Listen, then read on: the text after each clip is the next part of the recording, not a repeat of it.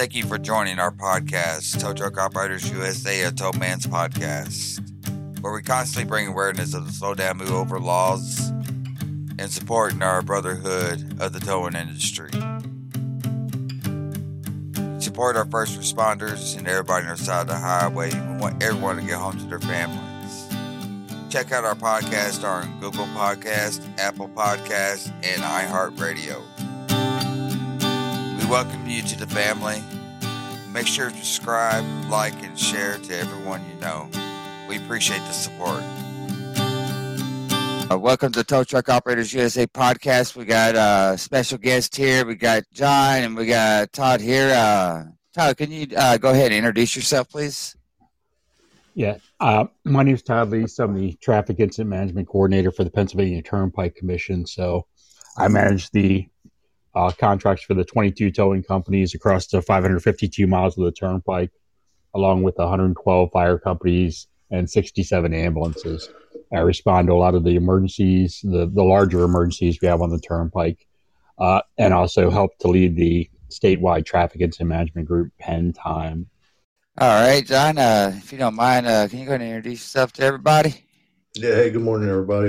This is John Sullivan, Supervisor 1 with the Tennessee Department of Transportation Help Unit here in Nashville, Middle Tennessee area. Been doing that, started that in 99 and worked up through the ranks, and also been a firefighter for the last 10 years. I'm a lieutenant firefighter now with the Pegram Fire Department in Cheatham County here in Middle Tennessee. In between that time, I did have some, I probably had over 10 years of light, medium, and heavy duty towing and recovery experience. Went on a different career path after I started with TDOT. Started out in highway marking when I was 19, then got into towing and recovery, and then joined with the incident management program when it started in 99. That's wonderful, man. So, as we start the show, I just wanted to go over bases. Unfortunately, we have lost too many tow operators, and 2020. We recently had a gentleman that's passed away due to health concerns. We'll keep on praying for him. Effectively, we've lost a total of 17 tow operators here in the United States. Three this month. Yeah, 3 this month. And it's all due with, lack of awareness. When you're on the highway, it's really important to pay attention what's on the side of the highway. When you see any type of emergency lights at all, please slow down and safely move over. If you can't move over, please slow down at least to a minimum of 55 miles an hour. If you can bring it down to safely to 30 mile an hour, please do so. Be aware of your surroundings. It doesn't take much for a responder to accidentally fall in the lane of the traffic or anything at all. We don't know what's going on 100% of the time, what can happen. So when you're dealing with an emergency situation on the side of the highway, please be mindful. There is workers there trying to assess the situation, trying to handle it in a safely manner, and they want to go home to their families. So if you're paying attention to everything's going on in that incident, you will be able to help save a life. Because when you're not, unfortunately, we lose a tow operator, we can lose a firefighter and PD, and possibly MS as well, all due to negligence. Please always slow down, move over, and give us a lane. I agree with you there. Just public education to your friends, family, just tell them to be prepared for anything on any roadway. There's always something out there unexpected waiting on you to run up on. Yeah, when you think about it, there's 2 emergency responders that are struck every day. So not necessarily struck and killed, but struck. So even if you're still alive, or even if it's your business, you have 1 tow truck, you have 2 tow trucks, and now that truck is struck and you're out of service for how long until you get a replacement or make a repair. So that's what we're trying to teach. And, we need you to be the vocal voice out there telling people, about the move over law. So in all 50 states, no matter where you're listening from, it's important to make sure you keep telling people, and not other responders. Tell the public, tell your friends. Be that.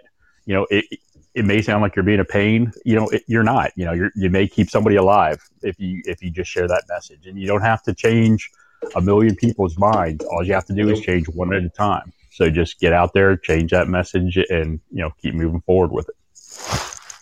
Definitely.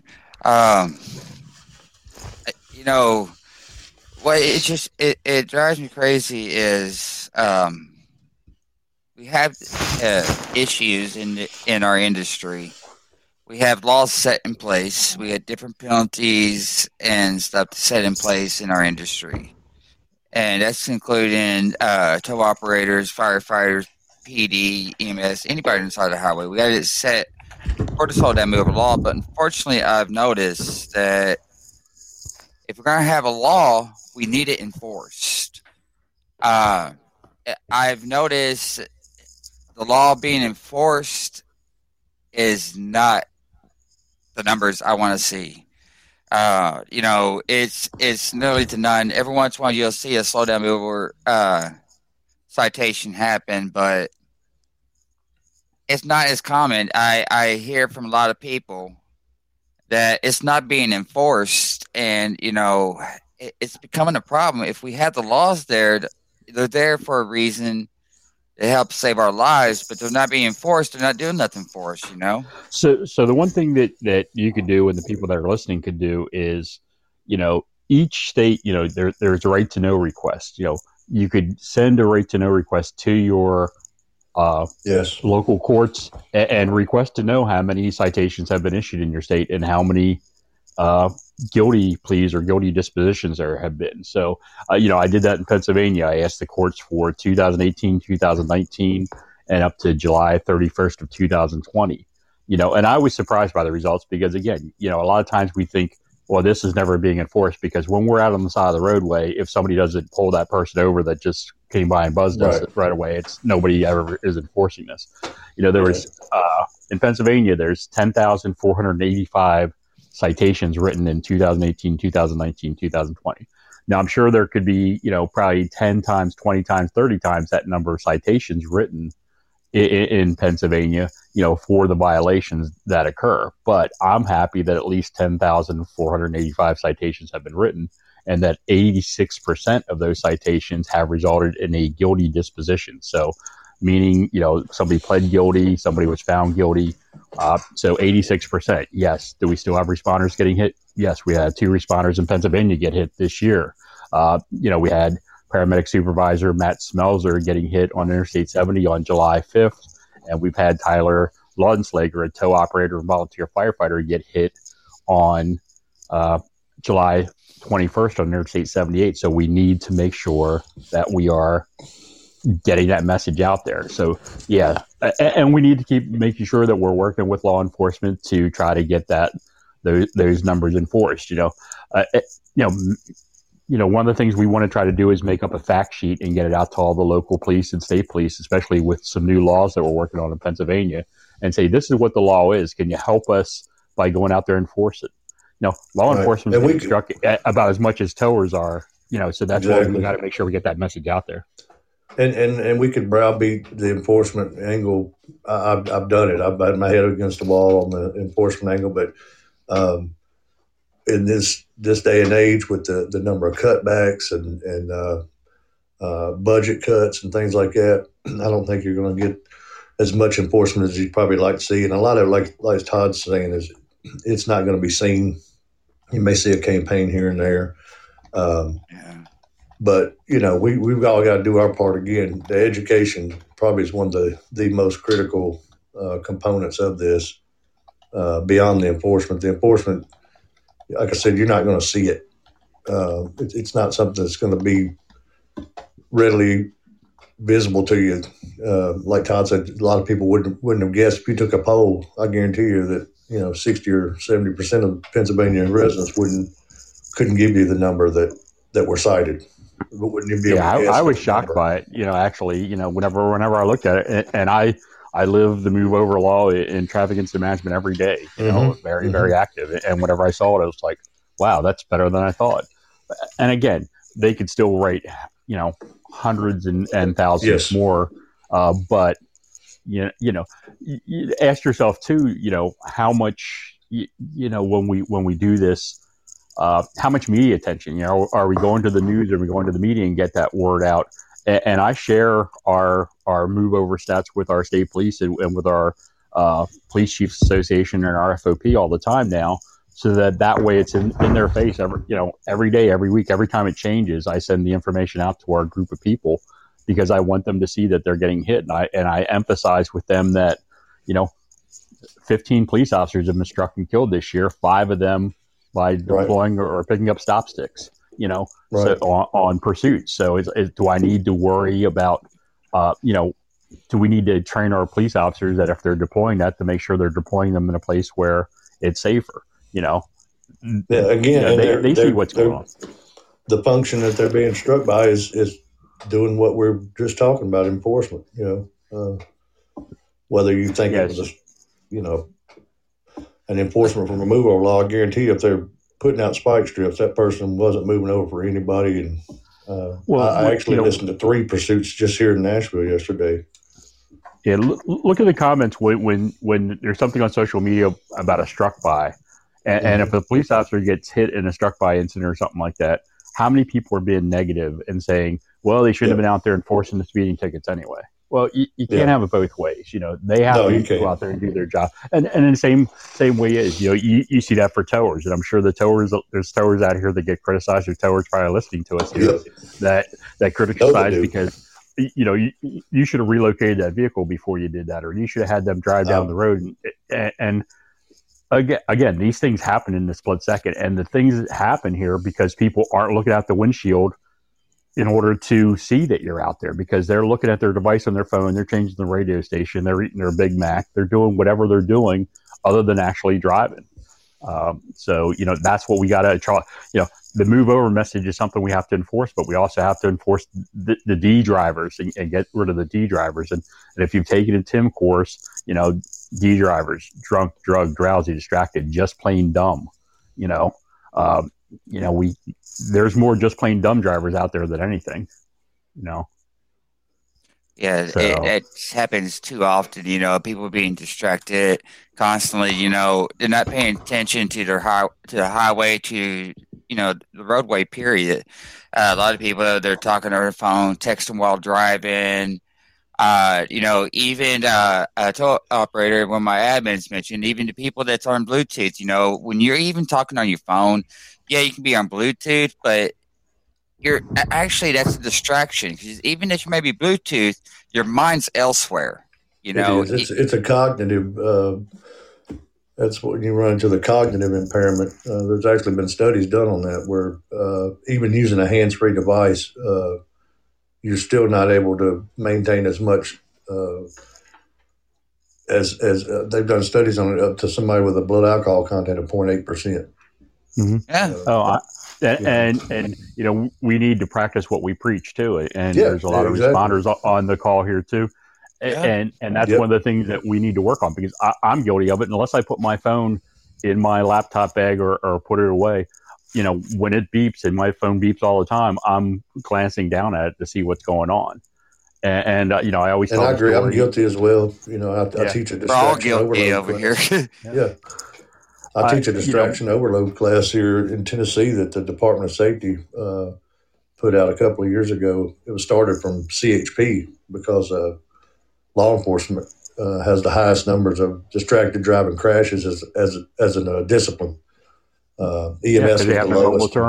Yep. Right. So they have the MDCs, and we're all faced with it. And we did a pledge, and I've got mine, where it won't notify me if I'm getting a phone call, things like that.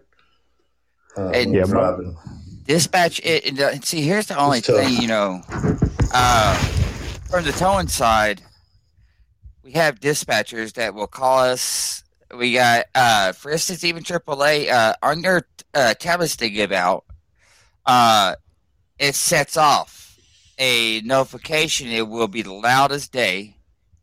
It's meant to be that way, and you have to accept that call. If you do not accept it, you lose that call. If you lose that call, not accepting your calls, you can get in trouble. Which it involves, the dispatch should figure a way out where we don't have to press the accept button, but it shows on our log and gives us a certain amount of time for us to pull over safely and to confirm the call. That'd be a more safer approach than us pressing to press accept. If we don't accept it, we lose the call, then we're in trouble and can get written up.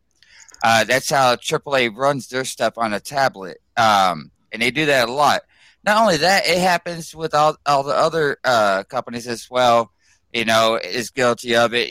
With dispatch having to call the driver, where you at, where you located, how much longer until you get to the customer, what's going on, did you get this call, et cetera, is constantly going on. I think if they can figure where it gives a notification and gives you a certain, 5 minutes, at least 5 minutes, for us to pull over and check our notification, and to be able to accept the call, acknowledge the call, I think would be a great way to go about it, other than, constantly the driver getting his phone blowing up while he's trying to operate his truck, trying to get there to the scene.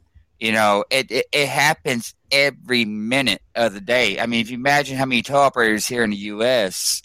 that are getting notifications and their phones going off or their tablets going off and receiving this type of communication, and then if they, like I said, they don't accept it and acknowledge it, they can get in trouble. They get repercussions because of it. Well, it's if you're a business owner for a towing company, you're not making money unless you're hustling. And right. And towers are, so I took this position at the Turnpike as traffic incident management coordinator 5 years ago. And I've worked with towers, and I've been an emergency responder since 1982. And, towers are some of the hardest working people that I've ever seen. And they do a fantastic job, and they're very, very, very unappreciated.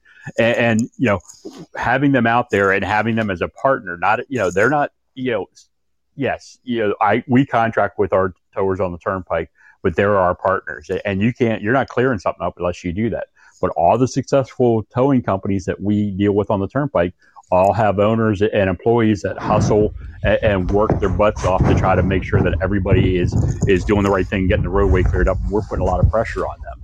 So, yes, there's distraction, and there's distractions in police, there's distractions in the ambulance, there's and that's what we have to try to work to eliminate that and try to do things that are smarter and better. And I 100% agree that all of us are facing those distractions. We have to figure out a way to cut down those distractions, both when we do our job, but then when we're, and we could say that as a responder, we're working 24/7 anyway.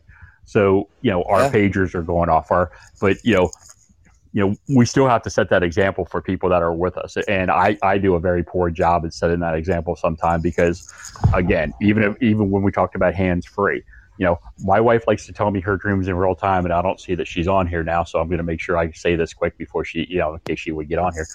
She likes to tell me her dreams in real time. So if her dream lasted 3 years, she takes 3 years to tell me, and my attention span's 5 seconds. I'm zoned out. Whenever she's telling me, I'm like, oh, look at the pretty butterfly flying past my car and everything else like that, and not necessarily paying, giving her my full undivided attention, because my attention span, my mind's going 1,000 miles a minute. All the time, thinking about other things, and not that what she's telling me is important, but most of the time she's telling me her dreams about murdering her husband that's not paying attention to her, and I don't want to hear that, So, we have to make sure that we give people undivided attention. If a lot of times, if I'm in my car now, I try to pull over to the side of the roadway and take that phone call off the roadway to make that phone call. I think as a public, we've fail to get that message out there of how dangerous it is along the side of the roadway. I guarantee you, everybody that's on this podcast today, when you're driving down the roadway, you're going to see somebody that's standing alongside of the roadway, just standing there, either sometimes out smoking a cigarette, sometimes doing something where they're, or even on a local street where they're talking to somebody and they're standing on the driver's side of the road instead of on the curb. Because they think nothing's going to happen to them. That people are going to see them and they're not going to run into them. So we got to change that message to everybody that's out there. Yeah, it's important. When I tell everybody, even when if I take my truck and I'm gonna go about to pick somebody up, load up their vehicle. Their instinct is to get out, try to watch what we're doing with their vehicle, stuff like that. No, the first practice is get that person away from their vehicle, get them inside of my truck, and have them fasten their seatbelt and stay in the truck while I load the vehicle. That way, they're safely out of the area. Because yes, we're going to take the risk. That's our job, but we don't want to jeopardize anybody else, or if something was to happen, to add to the incident either. Mm-hmm. And Yeah, so it's absolutely. important to keep everybody away. If you're going to be outside of your vehicle, get yourself a far advantage point. Get away from your vehicle. Stay far away. Stay attentive. Be aware of your surroundings. Watching the oncoming traffic. See which way it come. In back of your head, just in case, and you don't want to think about it, but just in case if somebody is fixing to lean over to the traffic and hit your vehicle, think about the direction of that vehicle was to come. And see if you'd be out of that zone. I mean, it's not guaranteed, but taking those extra precautionary steps can save your life. It's no game, on the highway. A lot of people don't realize that these vehicles are just as deadly as a bullet in the chamber of the gun when you pull that trigger. And when it's pulled, that's it. There's no coming back from it. You just pray to God that you survive. That's what it comes to. I think that we got to take the extra precautionary steps to save our lives and save other lives and be careful on the highway. It's no game. Yeah. So we had a tow operator in Pennsylvania get hit yesterday. Luckily, it was a female tow operator. She wasn't injured because she saw what was coming. She had good situational awareness and was able to get away. We had another one on Saturday night that I'm aware of. One of my towers on the turnpike. He sent me a picture of his trucks. We needed. We need to do better. Again, if you're a responder, I don't care if you're a tow operator, fire police, firefighter, EMT. Take a highway safety course, take a traffic incident management course, go to respondersafety.com and take a course. Yes, taking a course doesn't make you invincible, but it can help you, maybe it helps you avoid that complacency that we sometimes get because we're working out there on the roadway all the time. We hear it from people, I don't need to take that course because, I'm out there every day. I don't have time to take that course. Well, if that course gives you a little bit of extra knowledge that could help you keep you alive, do you want to take that chance? I'm a big proponent. I know John's a big, because John and I work together, on some on the national level on many things. Some of the other people that are listening work together with us, and you got to build those relationships and build those partnerships. And I know towers are left by themselves many, many times alongside the roadway, but build those partnerships with your police and build your partnership with the fire and attend traffic incident management training. And if you don't have traffic incident management training or a traffic incident management group in your area, try to build those up. If you're doing training with your tow truck, if you're doing any kind of training, invite the local police down there. One of the things, I've taken Wreckmaster training. I'm never going to tow anything in my life, most likely, but it was so cool for me as a responder to be able to work a tow truck and work a rotator and do all those kind of things and learn from some of the best in the business, because that way I have some knowledge and you're teaching, and you're not teaching them to be a tow operator, but you're teaching them about what you do as your job. Same for firefighters. If there's firefighters or police officers there, invite the towers to become involved in what you do and show them at the fire department, this is our rescue tool. This is how we use it. These are our air cushions. These are how we use them. This is how we use our cribbing. I agree. Cross training and it's not even necessarily cross training because but how many times do we as firefighters don't rely on our tow operators, who's the experts on vehicle stabilization and that kind of stuff, to participate, to help us these crashes, and especially in 2020 when there's less traffic on the road but speeds are up higher. I know this year on our system, and probably John, you probably see it down there where you're at, the crashes are more horrific and just because of the higher speeds of people crashing. Well, yeah, we were just on that webinar last week, and they were pointing out that even the traffic volumes have dropped so dramatically during COVID. we were down to 40% of normal capacity, but the fatality rate has gone up nationwide. Like,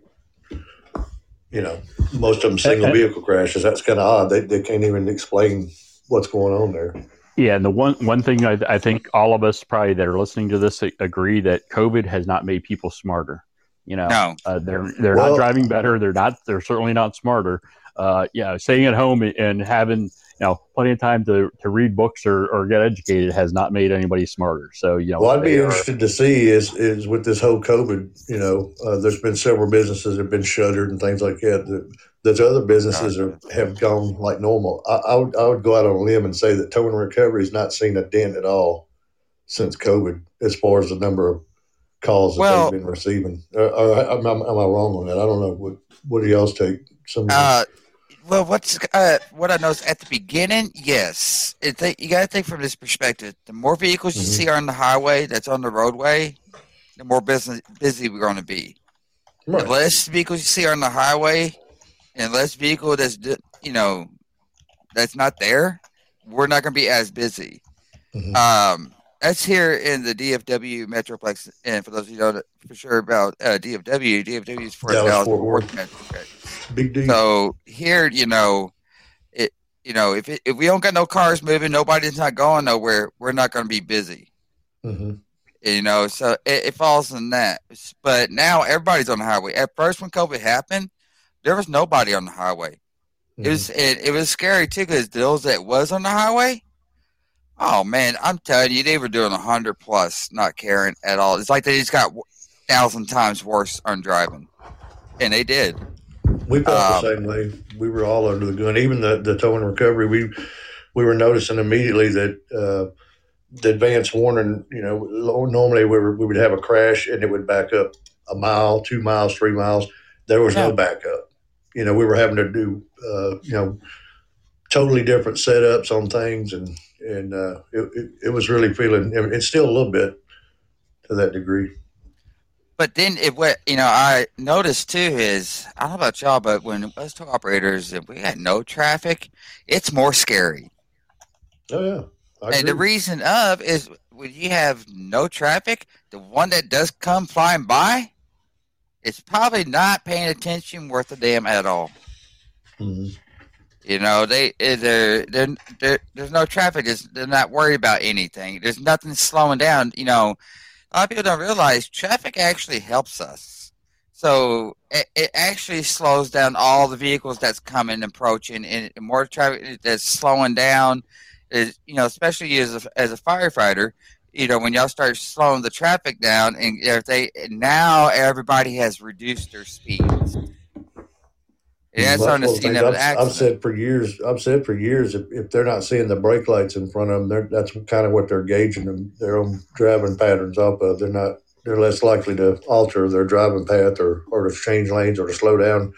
Mostly what they're looking for is those brake lights. And if they're not seeing them ahead, they're not going to be on their brakes.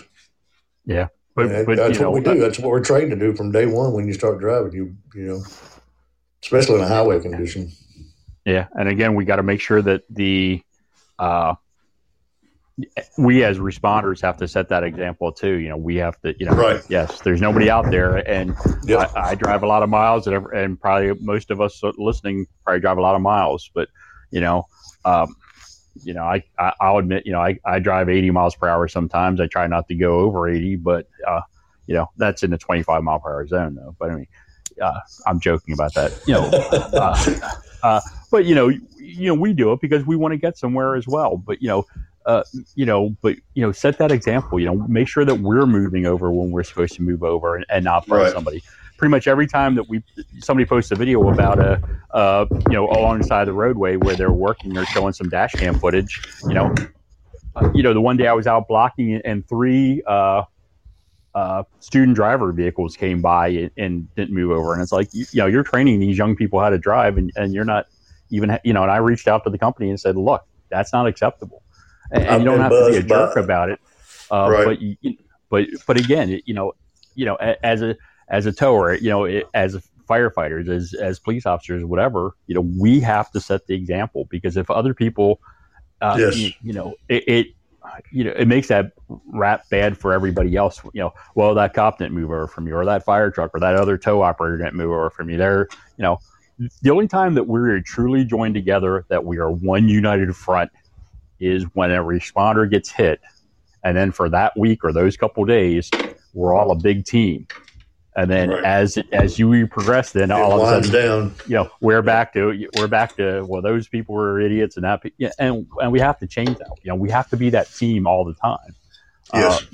And set that example, and try to eliminate this. I've been to too many responder funerals. We've all been to too many responder funerals.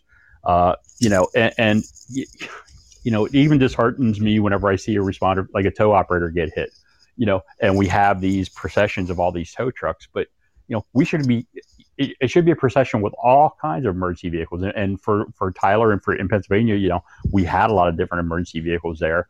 But that should be the same no matter where you're at in the country. A tower is part of the team. They are. Whether you want to call them a first responder, emergency responder, or whatever. We're not getting off the highway or clearing our incidents until that tow truck comes and moves them away. So they need to be part of our team. Whether that tower, and I joke around, whether that tower is making $1 million a year towing people, they're not, and that's what, we got to change that public perception too, that nobody, everybody, well, that towing bill's so high. Well, that's the perception, but they still have to pay their insurance, their gas, their people, their, all their equipment. So, it's not high. Stop. It's hard right now in the towing industry too. Mm-hmm.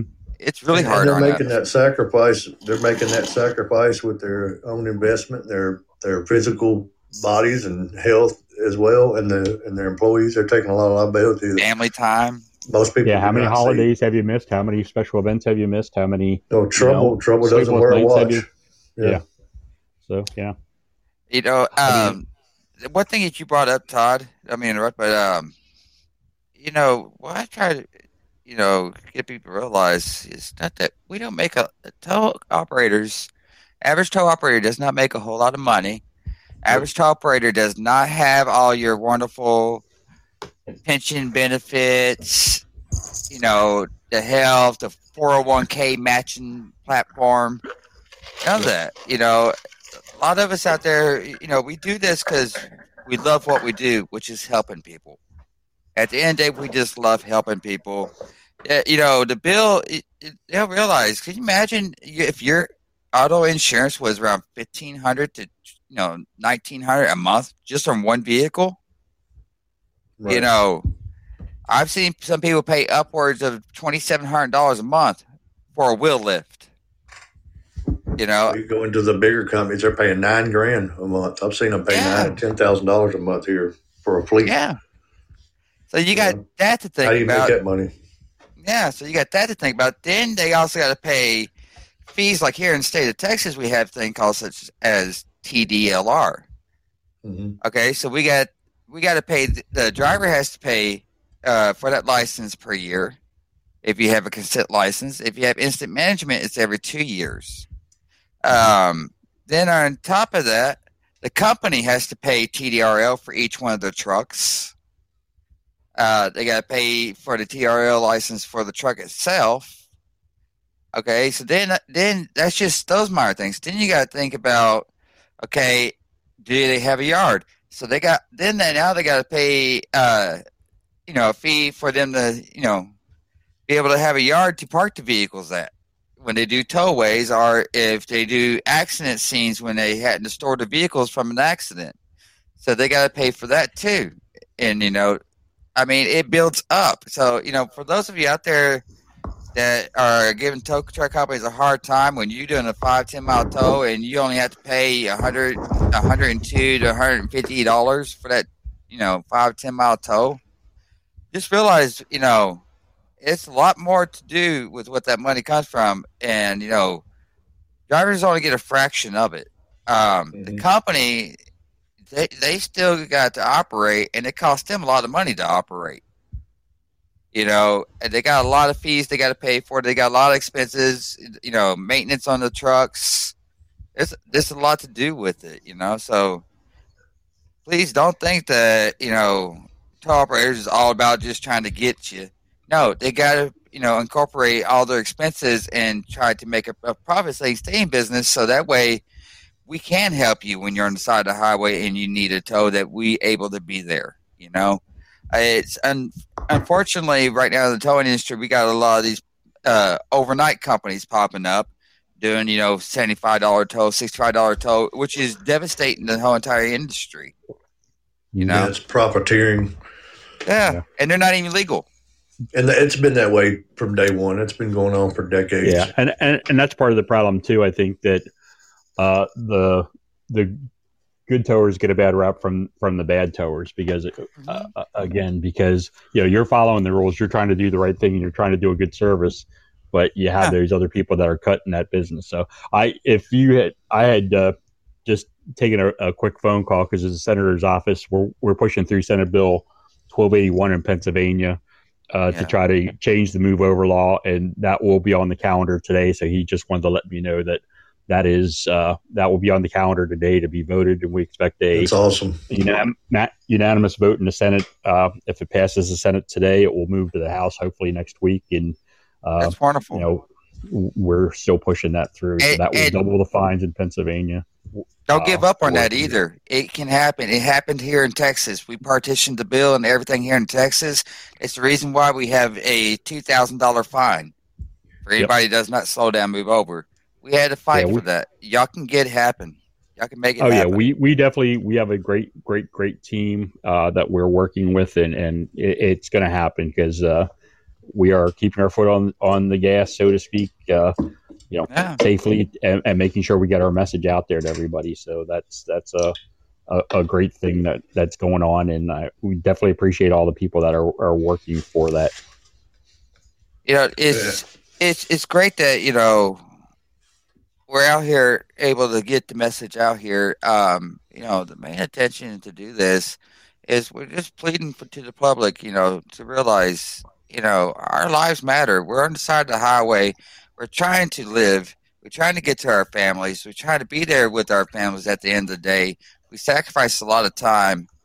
All first responders, including tow operators, are sacrificing time with their family. We don't get the 9-to-5 job hours. We don't get those luxury benefits, But yeah, a lot of people are going to say, yeah, you choose these industries. Yeah, we do because we love to help anybody that needs help. It's in our blood. It's who we are, And I agree.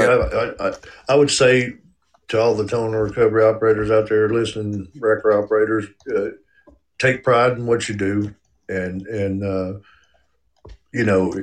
talk the talk and walk the walk.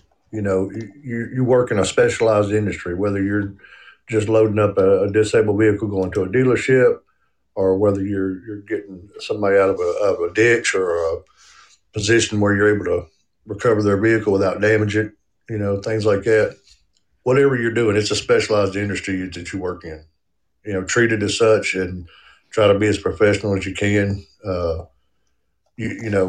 That's what's going to set you apart from those, like you're saying, the profiteers and the ones that aren't doing it. You're going to set yourself so far apart from them, and it's easy for others to recognize that. Oh yeah, take pride. Take care of your equipment too. I can't preach that enough. Take care of your equipment. Your equipment is going to save your life. I see this a lot of people. You better talk. This. Here's number one. Some people don't want to mess with their winch line and actually take care of it, make sure it's spuled up correctly. And they don't want to use their snatch block when they need to use it. So you'll see these people going around, they use their J hook and as a snatch block, which what does it do? It tears the hell out of your winch cable. I see so much of that stuff on a daily basis, and I'm not going to speak to any particular ones, but know your equipment, know what it's used for, what the capabilities are of it. All that is part of taking that pride of ownership in what you're doing. Like I said, you're working in a specialized industry. You should work nonstop to educate yourself. Yeah. And when I say that, I'm meaning towards when you look at the fire and police and the other agencies, like what I'm doing with Highway Incident Management, and if for towing to be a partner with that, they've got to kind of pull up their bootstraps and jump on the gun and get into their own education, because when you work in fire, PD, or like I said, incident management, it's a never ending education. And I think a lot of the wrecker operators and wrecker services nationwide could take a better look at re-educating and renewing their education on a regular basis and staying up to date, staying focused on what their own capabilities are and how to safely go about doing what they're doing, because it's a never-ending process. If you're a firefighter, you're going to be renewing and training constantly. It never ends. It's not like you get a certification and then you're good to go for life. It just doesn't work that way. No. So same way it should be with the wrecker service. Just because you feel comfortable with your things, you don't get complacent. Just constantly keep trying to educate yourself and update yourself and others. If you've got one guy that's really familiar with the equipment and been doing it for years and operating safely, let him teach some others. Show them some tricks. I have, I don't like to do, but I do it quite often. Is kind of educate some of these younger drivers and what their equipment's capabilities are. They've got a half-ton snatch block on a 5/8 cable. It's a 3/4 ton snatch. They don't know, that snatch block's got a certain design and purpose for it. Yeah, you can alter the change of your, the direction of your pull, or you could, take some of the load off off what you're pulling, but knowing the capabilities of it, not using J hooks. And I just recently had a recovery operator. We were getting a SUV and went over a guardrail. Guardrail's still standing. It's down the hillside. And I'm right there with them, side by side, working with them. We had 2 lanes closed, going up a steep hill. Probably had a couple mile traffic back up. No big deal. But so he had to recover this vehicle and get it back over this guardrail that's still standing. Yeah, we could have took the guardrail apart. We could have done all this, but it was just me, him, and state trooper and a couple of local police officers. We get it pulled up to the guardrail, and I'm showing him I'm kind of helping him, not really showing him because he's done these kind of things before. Get it up to the guardrail, lift it to a point where we can get it up to the guardrail, operating on a flatbed. And I'm kind of helping him, being his eyes at the end of the bed. He made that one last pull, and I said, hey, hold right there. But he wanted to make that one last pull. Well, he snapped his cable. And then he's like, oh, I'm done. I don't know what to do now. And, we're screwed up. I got this whole interstate, messed up. I said, no, we're just going to, and I just worked with him and took about 15 more minutes and showed him how to get that vehicle up over the bed just using chains in his bed. Yeah. It's something he's never done before. Luckily, I've been through that, so I was able to show him how to do it, and he couldn't believe it, And neither could the other operators and the trooper there, because I told him, I said, just give us a few. It's going to take a little longer, but we'll get it out. And sure enough, we got it out successfully. But just working with them, and I don't always have that opportunity, or some other people. Like I said, I'm fortunate to have that background that I've been able to help them in certain situations like that. But that's not the time or place to be doing that kind of stuff. Is out there on the road, in the job, showing somebody, hey, wear your gloves. Why are you wearing tennis shoes out here? Things Lord, like that. Right.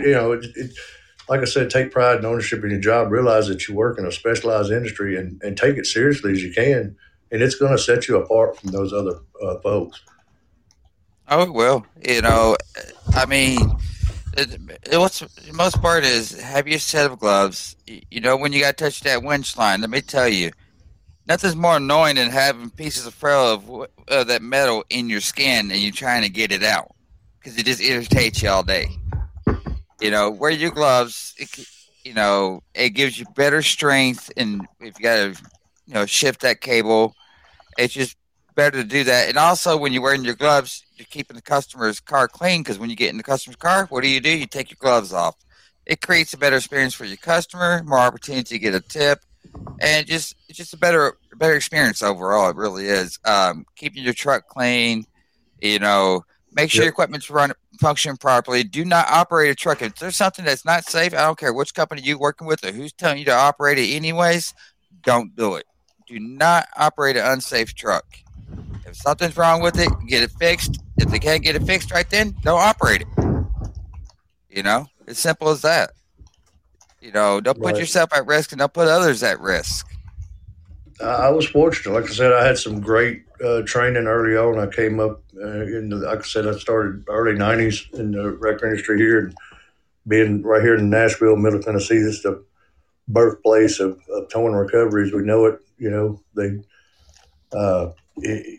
have to. I guess it was easier to take a little pride here, but I got some really good background and training from years ago of guys that aren't in the industry anymore that were some pioneers, and I took every advantage of every bit of that knowledge and kept it and used it for what I'm still doing today.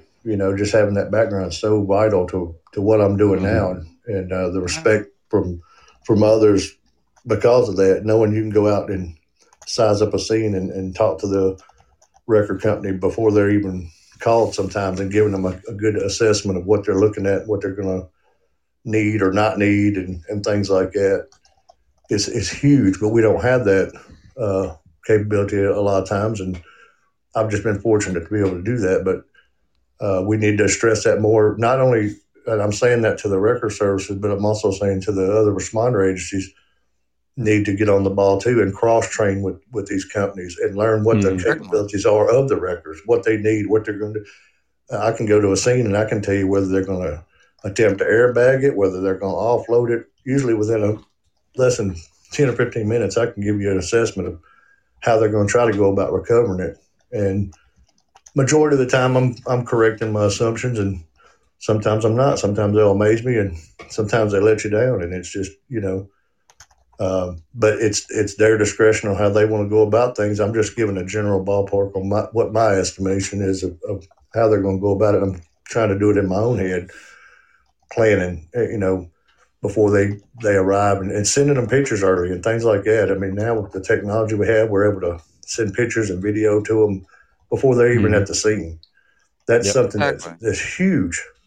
It helps a lot. It really does. Oh yeah. You can communicate with the dispatch and let them know, hey, you're going to need this, you're going to need that, and that way it saves time. Control. Yeah, knowing the traffic control that I'm going to have to set up to help them recover this and things like that. I know that if I close all lanes, this will be closed for an hour and a half, 2 hours, and we'll be out of here. But if I try to run this with one lane moving, that's going to stretch this incident out to 4 or 5 hours or more. And we're working in close quarters. Whereas if I can, if it's a portion row, I just had one about a week ago, lost a coil steel in the middle of the interstate. 2 hours from the time I arrived on scene to the time we were rolling away was 2 hours, which is amazing.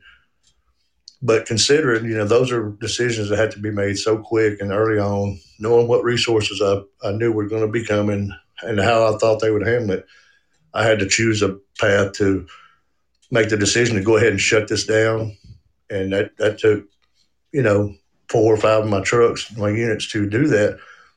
But that was only for 2 hours. Now, if we would try to do it an alternate way, we were at a junction where 2 interstates were coming together and trying to run one lane traffic through it. It would make it unsafe for everybody, and it would have lengthened that incident at least 3 more hours, at least.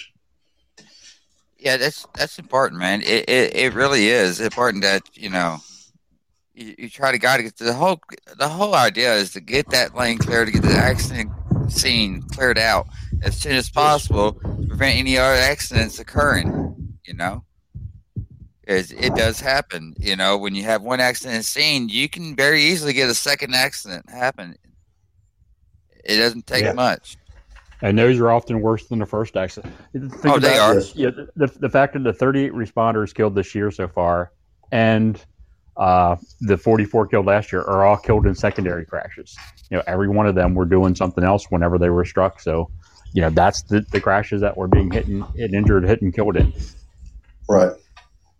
Todd, do you have the I don't know if you have the national list or just a PA list, but do you have the national list of how many operators and first responders has been killed this year on the highway? Yep, there are 38 killed this year, 15 police officers. We counted as on the national list, we counted 16 towers, 1 mobile mechanic. So you could probably count that mobile mechanic as a tower. because he's a roadside worker. 3 safety service patrols, which are also tow operators for the most part, or they're service people on the side of the roadway, and 3 fire and EMS workers as well. So, they are, that's one a week. We need to make sure that we keep getting the message out about that, because we have to change that. We have to do much better, and we're doing our part. But we have to get that message out to the public and make sure that they're doing their part. And that's, enforcement's one thing. Public education is entirely different, and we need to get that public education component out there and that's sharing the message on the Struck By. That's sharing everything out there to everybody. And responder education, educating your fellow responders, like I said, to what your capabilities and what you bring to the table, and just having those, go to your local fire department. When's the last time you invite them over for a cup of coffee or sit down at their place for a little bit, just stop by and say, hey, just want to talk shop for a little bit if they can, if they, approach them in that way. It's better doing it that way than on the side of the road. Yeah, it's not a bad idea because I have Station 26 over here by where I live, and we've known them for God knows how many years. I've been in this area in Fort Worth, me myself personally, since 2010, 2009, 2010, and our family over here in Fort Worth, they've been over here close to this fire department since '93. So, they're a big part of our community here, the fire department. And I do appreciate all of the fire department staff. They put themselves right at all risk, doesn't matter what the situation is. If it's fire, if it's car incidents, whatever the case may be, y'all don't even hesitate. Y'all just go at it and get it done, and I do appreciate y'all out there doing what y'all do, because y'all battle so many incidents that a lot of people really don't grasp. You know what I mean? Mm-hmm. Yeah. Well, the towing and recovery, I don't know how many times, Nashville Fire Department, we've got a great relationship for years. I know the company I worked for years, the owner of the company was just known for his skills. His skill set was so strong that, the Nashville Fire Department would call him exclusively almost for those certain situations. And they would call early and often to him for lifting capabilities and things like that. But that a lot of times, they may not be aware of some of that stuff. Let them know if you ever, maybe run into the situation every now and then, but just know I'm here if you need me, letting them know what you've got and what you're able to do. And that your knowledge base is such that, they feel comfortable, then that's what they're going to do. I also want to give a big shout out, to all of our first responders, including the tow operators, everybody that's out there, sacrificing time with their family and working the craziest hours and dealing with, a lot of hardship. And I want to definitely give a big shout out to all local law enforcement throughout the United States, battling what they've been battling. I just, want to let you know, we still got your six, and we always will continue to. For the tow operators and roadside assistance workers, be safe out there, keep your head on a swivel. Just be cautious out there. Be aware of your surroundings, as well as, the fire department, everybody that's on the scene of the highway. Just be cautious, be aware of your surroundings as much as possible. You never know what could happen from one day to the next. For our fallen families that might be listening, or you might know a family that recently lost a tow operator, roadside assistance worker. If you need help, reach out to us directly. We'll be able to help guide you. Don't forget the Wall of the Fallen. For the Wall of the Fallen, for your relative to be on there, make sure you fill out the application. Take your time filling it out. If you need help getting the application for the Wall of the Fallen or the Survivor Fund, You can always reach out to me. My name is Lynn Teeter. I would try to help guide you as much as possible to get this done in a proper manner. Just always know, Wall of Fallen, the International Toy Museum, they always had Arbor 6. So, if you need help getting your relative on there, we will guide you as best as possible. It's really hard times, and we know that the families are suffering.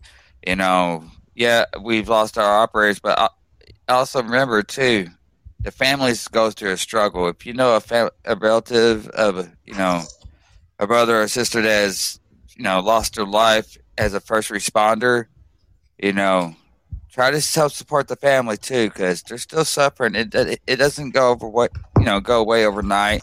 It doesn't go away over a year. It takes some time, and and give them a little bit of gratitude and love and respect goes a long ways to help them. And it's catastrophic, what's going on in our country today and throughout many years of how many first responders have lost their life due to negligence on the highway. Todd, John, I appreciate, the knowledge I'll share. Absolutely. Train. Yeah, it's training. You're absolutely right. As much training as possible. One thing because I've been a tow operator, I've been a dispatcher, and even when I was dispatching, I always tell my tow operators, I always call them. I'll send them a text or something like, "Hey, just want to make sure you're okay out there." Checking on them. For those dispatchers out there, make sure you always try to reach out to your tow operator, roadside worker. Make sure that they're okay. They may not be on a call for a while. They might have some sit time, but just a simple text or give them a shout, like just make sure they're okay is great. At the end of a call, when they're safely not moving, because we all have GPS tracking now on a lot of our units. When that they're at a standstill and not moving and operating, contact them. Make sure that they're safe. Pay attention to where your staff is at all times. If you think they've been at a scene too long, touch bases with them immediately. Not to ask what's taking so long, but asking them, are you okay? Is everybody all right? If they say yes, great. But they'll touch communication is very vital. Anything y'all would like to add? You being a firefighter, we have a lot of first responders that listens to us, and that's on our tow truck operators page, not the group, but on the page. And anything you want to add for the first responders to the fire department, you're more than welcome to add to the show. Hey, John Lynn, I need to jump off and go handle a crisis here, but I appreciate it. Appreciate the time, and thank you guys very much. Hey, you be safe out there. Watch your sticks. Thanks. Talk to you soon. Todd, Lynn, as far as the fire department, like I said, I just wear many hats. I've been fortunate to be able to cross through the different areas. It's the same way as the wrecker service. There's so much alike you wouldn't believe it. If you don't believe it, just join in with any of the. You'd be shocked sometimes at the number of firefighters that have background in towing and recovery as well, and vice versa. The number of towing and recovery people that all know somebody that's a firefighter and things like that. Some of them are very familiar with what the job's about, what all is entailed in it, and others aren't. Like I said, it's just a matter of getting the word out there and educating each other. It's all a brotherhood and sisterhood, no matter how you look at it. It is. I was in the towing industry at the time when the FHWA started the move over laws and things here. I think Tennessee started in 2004, 2003. Mm-hmm. And at first, they didn't have towing and recovery included. And I felt like that was a slap in the face, of course, along with a lot of other folks. And we were able to turn that around within a year nationwide.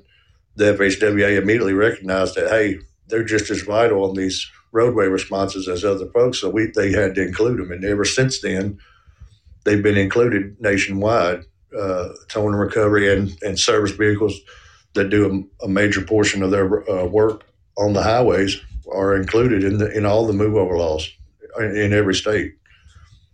And, and that's what's most important is, have the tow operators and roadside assistants and mechanic workers involved are there. I mean, because at the end of the day, they really, I've always been concerned of the roadside assistance guys, because they're in regular sized vehicles and they got smaller beacons and everything, and people really don't even pay attention to them at all.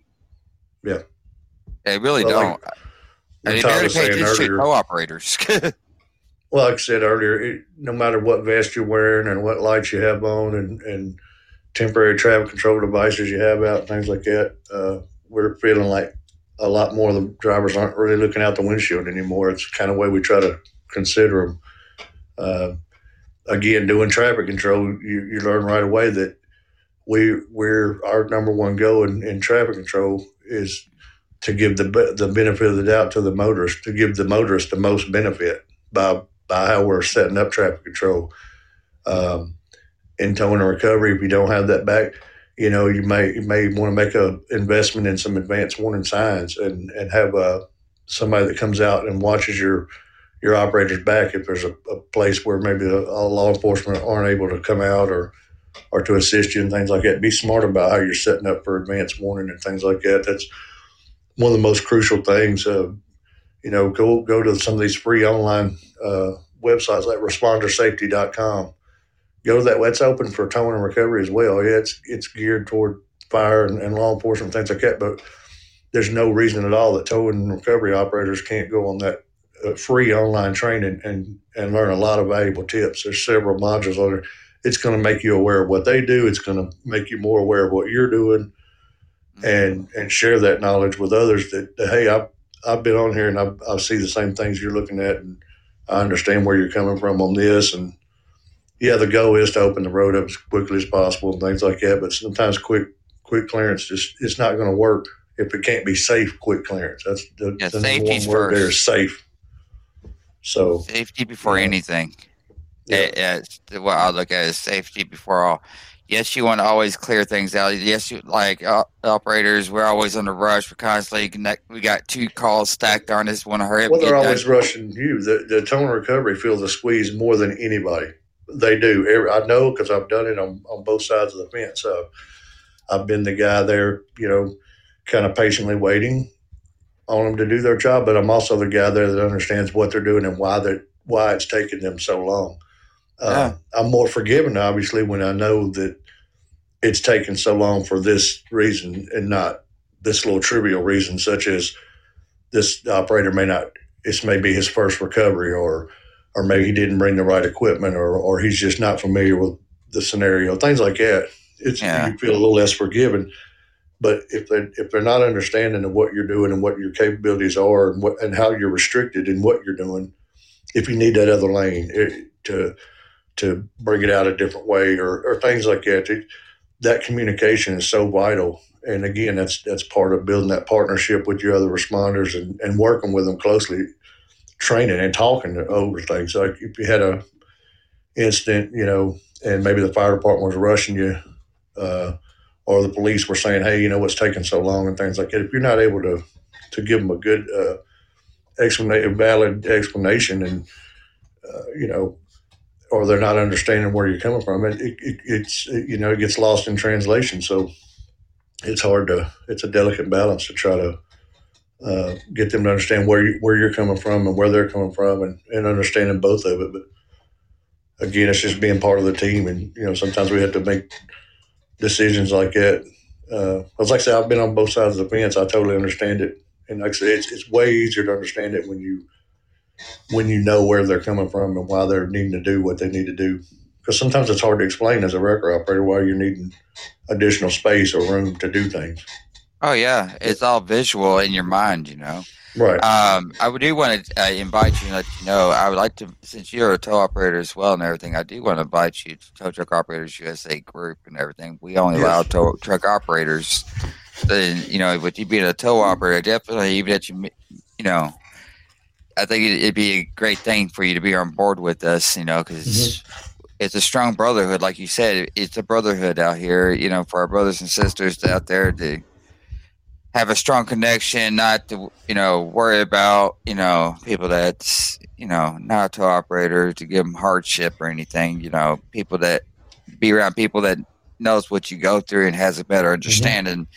It helps dramatically. Yeah, you got to be able to bridge that gap. Oh yeah, you definitely do. Well, John, I certainly do appreciate you being a part of this live broadcast and everything. And I really, really, really do pray that a lot of our tow operators has learned something from today's episode, and I hope that the general public has learned something from today. All we ask is just give us the lane, give us space for tow operators, fire department, and PD that's on the side of the highway. Make sure that we have a safe lane so we can get home to our families. We want to be able to hug and kiss our children and hug and kiss our wives, our husbands. Go out there and be with our families when we get home and see them and be a part of their lives. We don't want our lives cut short by negligence. So, for those of you out here listening to this broadcast, please be careful out there when you see us on the side of the highway. Be mindful. Yeah, absolutely. It's no ditch too deep, no hill too steep. It's my life I want to keep. Yeah, there you go, right there. There you go. Well, y'all take care of everything. Everyone, please be safe out there, and thank you. And I'll be reaching out to you here shortly after the show. But everyone, please be safe out there. Watch your six. Take care of one another. Make sure, as I tell everybody, all first responders, when you're home at night, please make sure to hug and kiss your children and hug and kiss your spouse. And in the morning when you leave, hug and kiss them, because you never know if that's your day. And we pray to God it's not. But just to know, you don't take it granted, whatever you do. Stay safe, everybody. Thank you, Lynn. Hey, thank you, buddy. Be safe out there. I'm going to end this with the prayer. All right.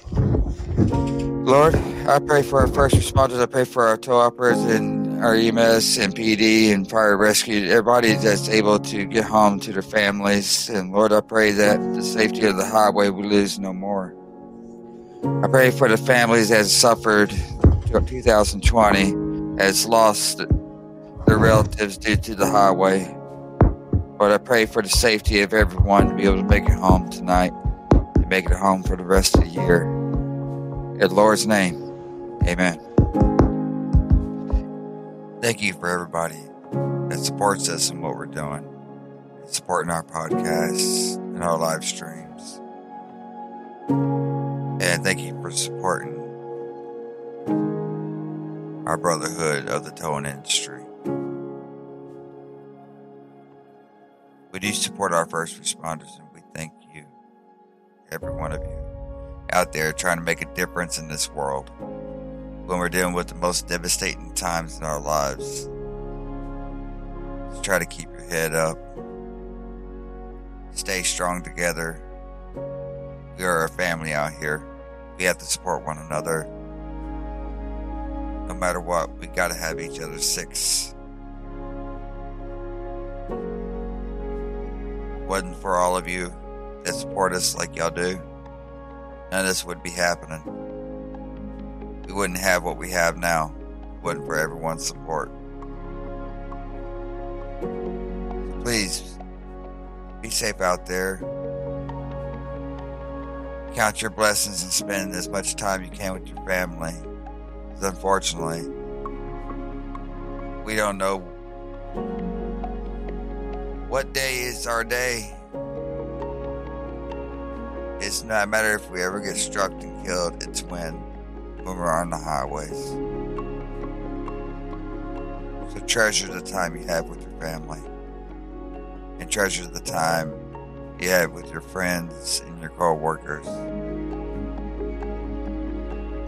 Because we all could be gone tomorrow. Be safe, watch your six.